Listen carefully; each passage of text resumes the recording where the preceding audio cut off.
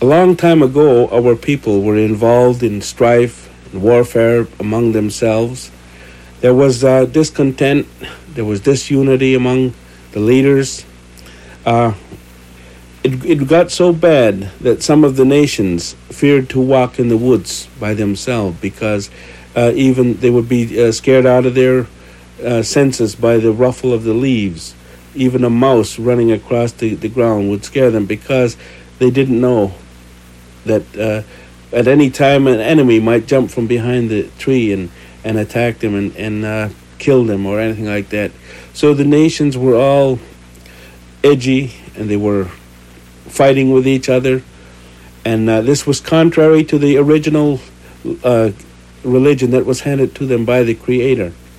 And it was contrary to everything that they stood for. So a new thing had to come to the Indian people. And it came in the form of the Ganawida, who was the son of the Creator, who came back to renew the Indians' faith in the Creator. And he started in the Mohawk country. And he told the Indians of the Mohawk Nation, who were known as the Flint people, they reside along the St. Lawrence River. And in that area, they had controlled the entire Mohawk Valley and the Adirondack Mountains and all these other areas up there.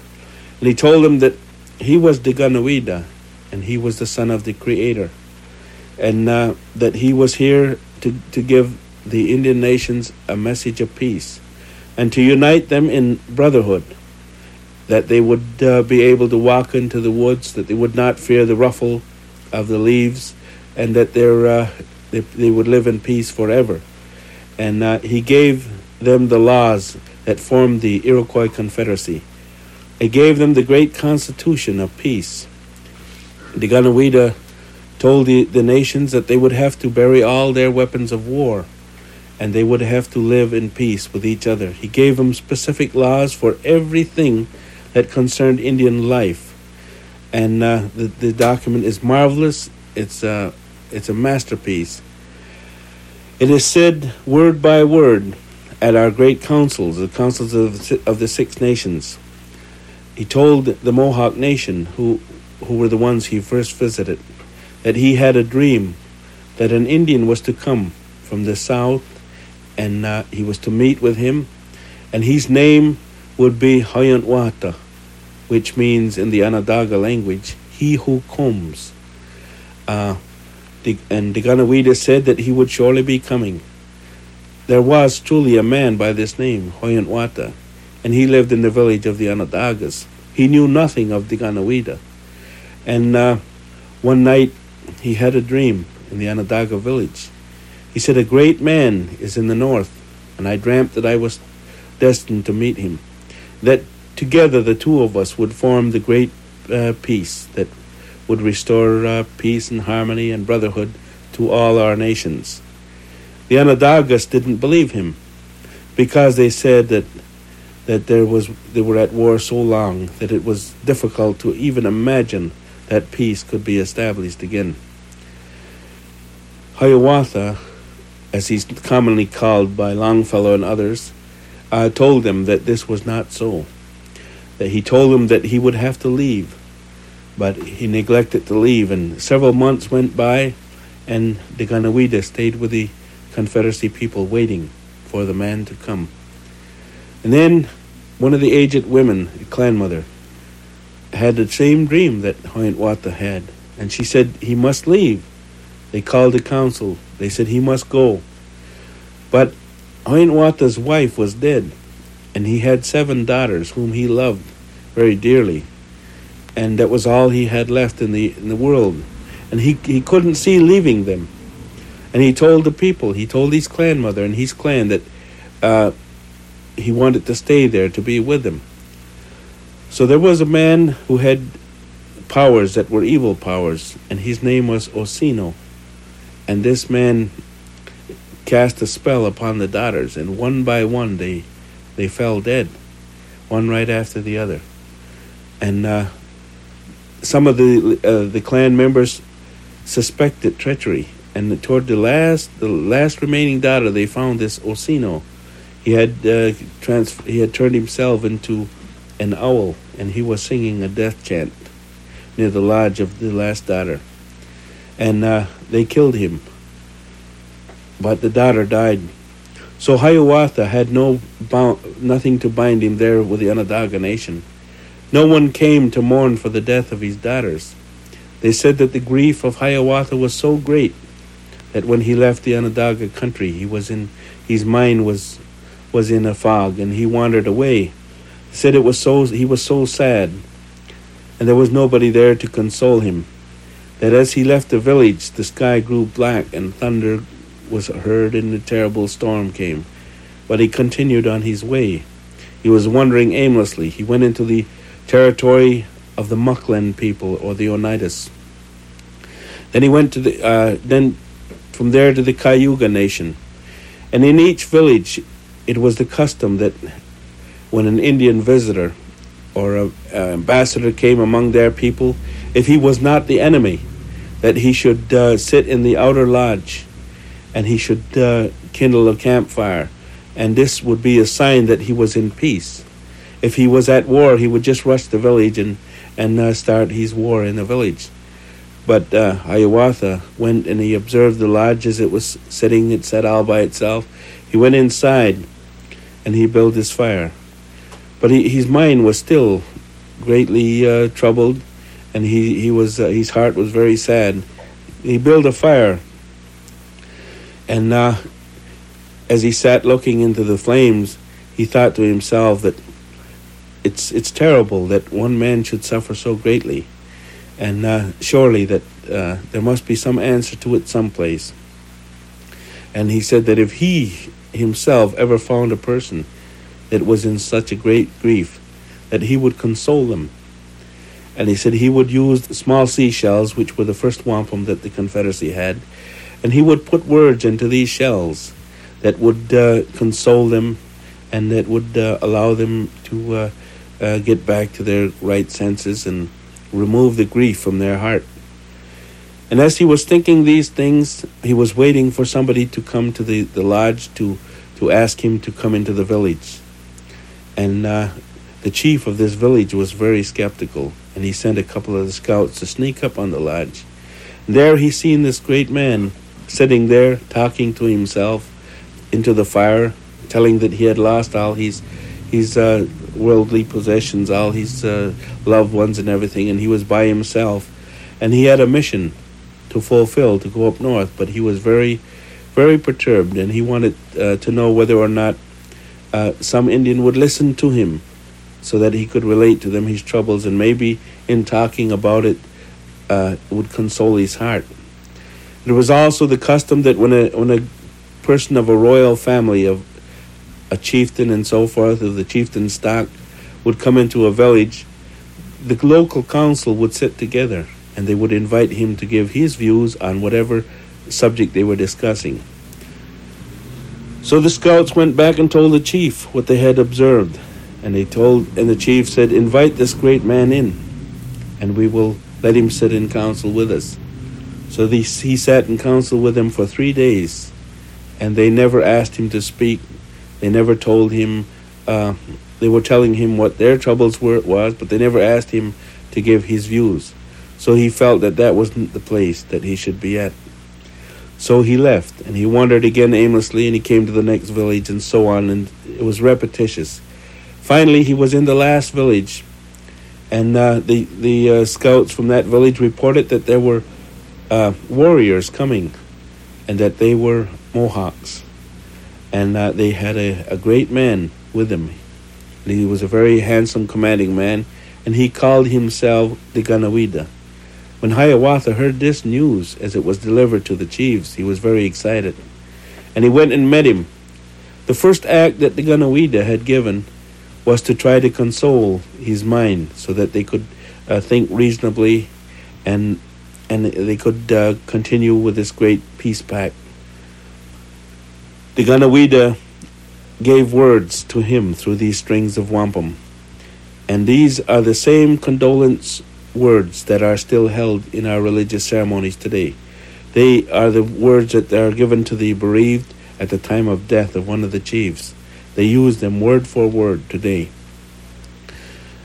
Well, as a result of Hiawatha feeling much better, as a result of the consolation that was offered him, his mind was again free. And so he set to get together to seriously plan this great confederacy. So the two of them went from tribe to tribe, from village to village, talking peace.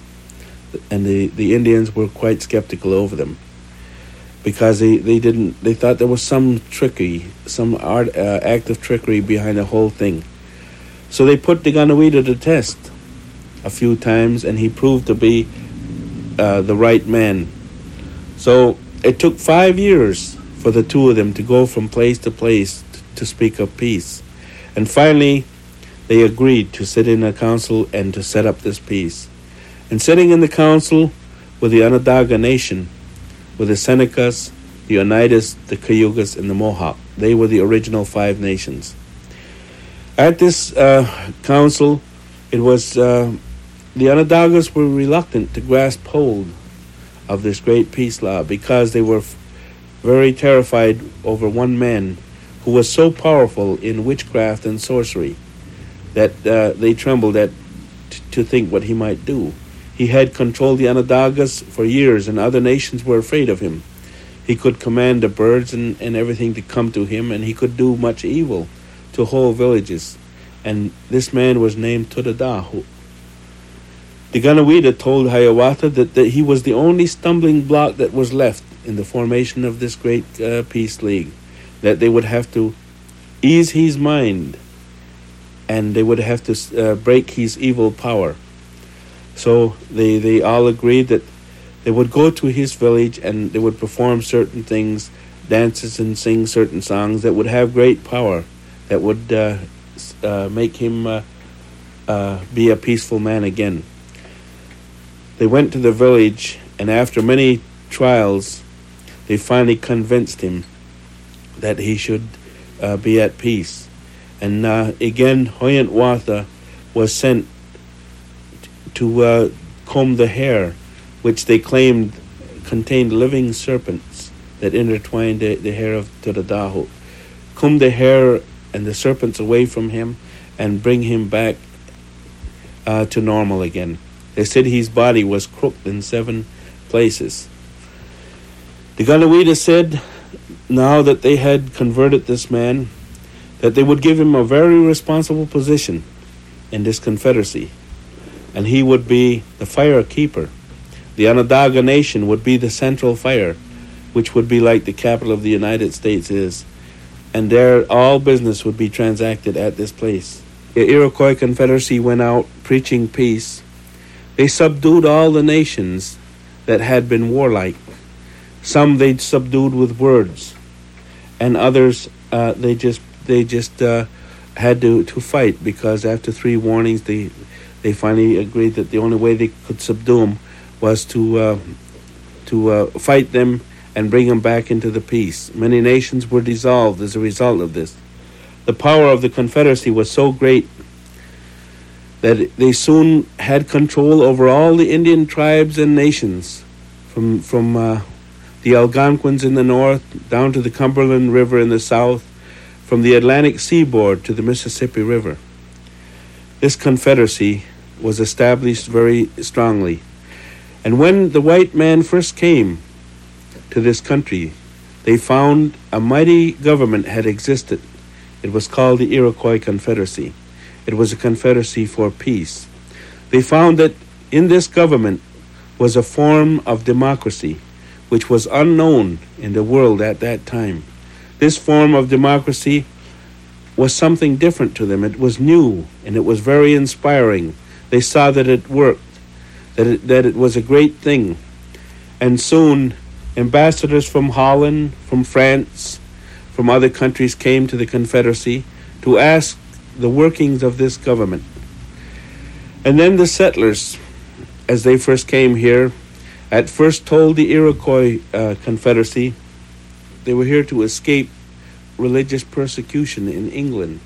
They told the Confederacy chiefs that at the beginning, that they were very interested in this great government that the Iroquois Confederacy had at that time, and they were very curious about the clan mother, or the women who had great power over these chiefs. This was woman suffrage that was unknown over there. So they wanted to know all about the Confederacy laws and everything, and the chiefs told them that they would be glad to sit in council with them and tell them the workings of this government. The settlers told them in the beginning that they came from England, and that there was a great king whose power was so great that no people could resist him. They said he was as strong as the morning sun, and that what he said was good, and everything he said was good. And they said that they would want the Confederacy chiefs to meet this great king, that everything that he commanded them to do, he would also probably want the Indian nations to adhere to. So the Indians agreed to meet with him, and many of them went back on the sailing ships and went over to England, and they met him, and they saw that he sat on this great throne, and they saw that he truly was a great man. He had many people there with him, and everybody looked to him that he was a king. They had never seen such power given to one person. So they thought that truly that they would wish to be his friends and brothers and so forth. And they came back and they told the other nations all about it.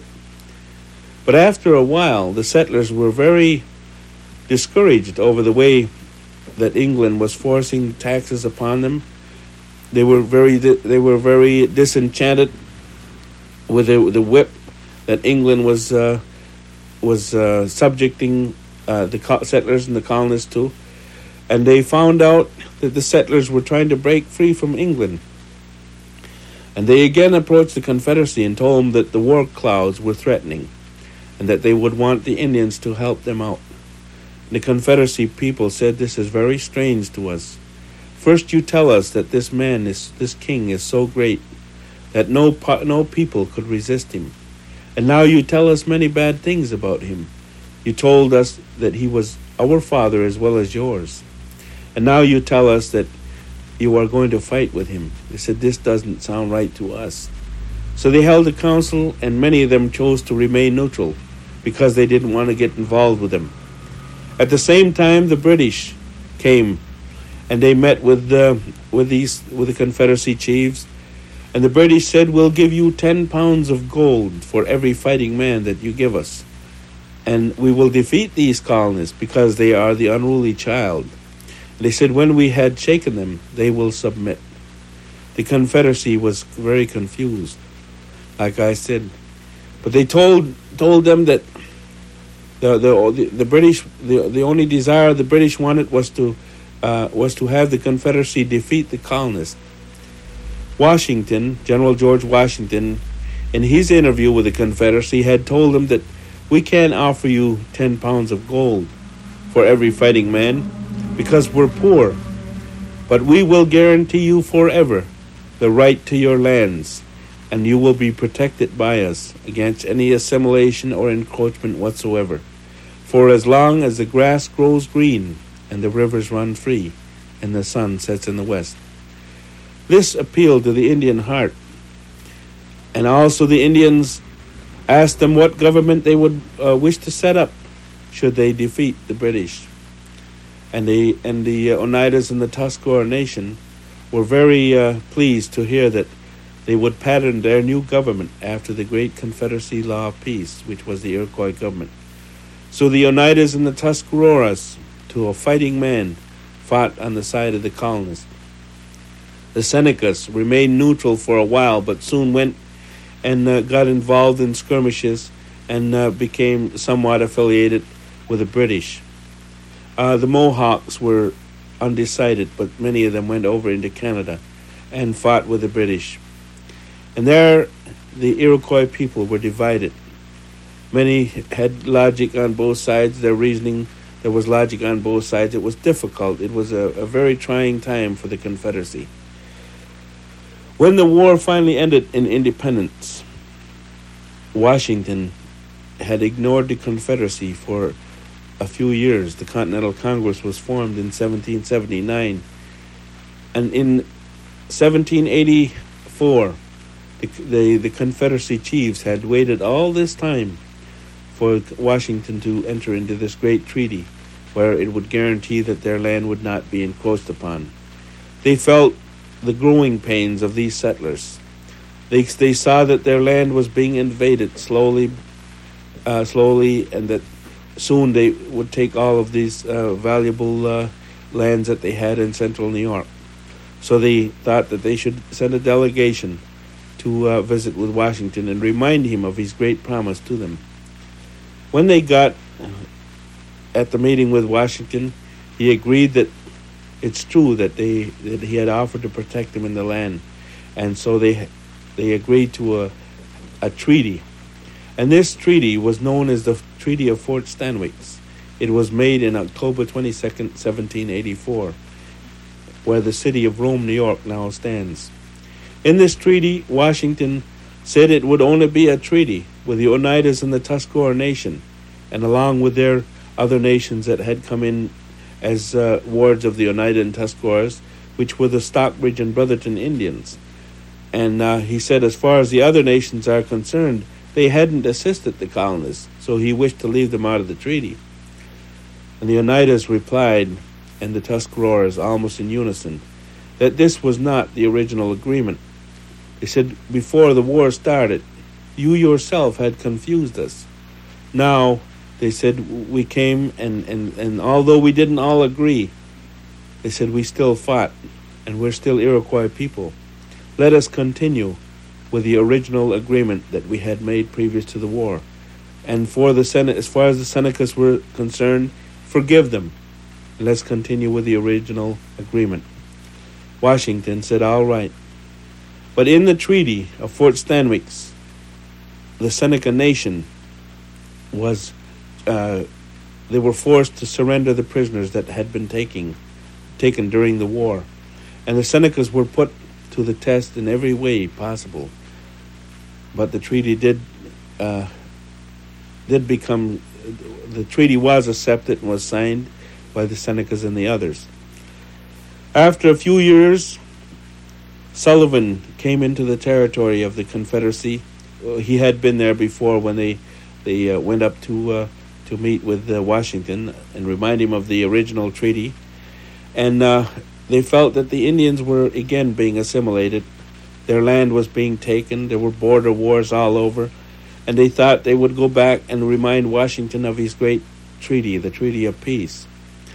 And the capital of the United States at that time was in Philadelphia. So the Seneca Nation, who felt very perturbed over the past events, they felt that Washington had reneged in his treaties.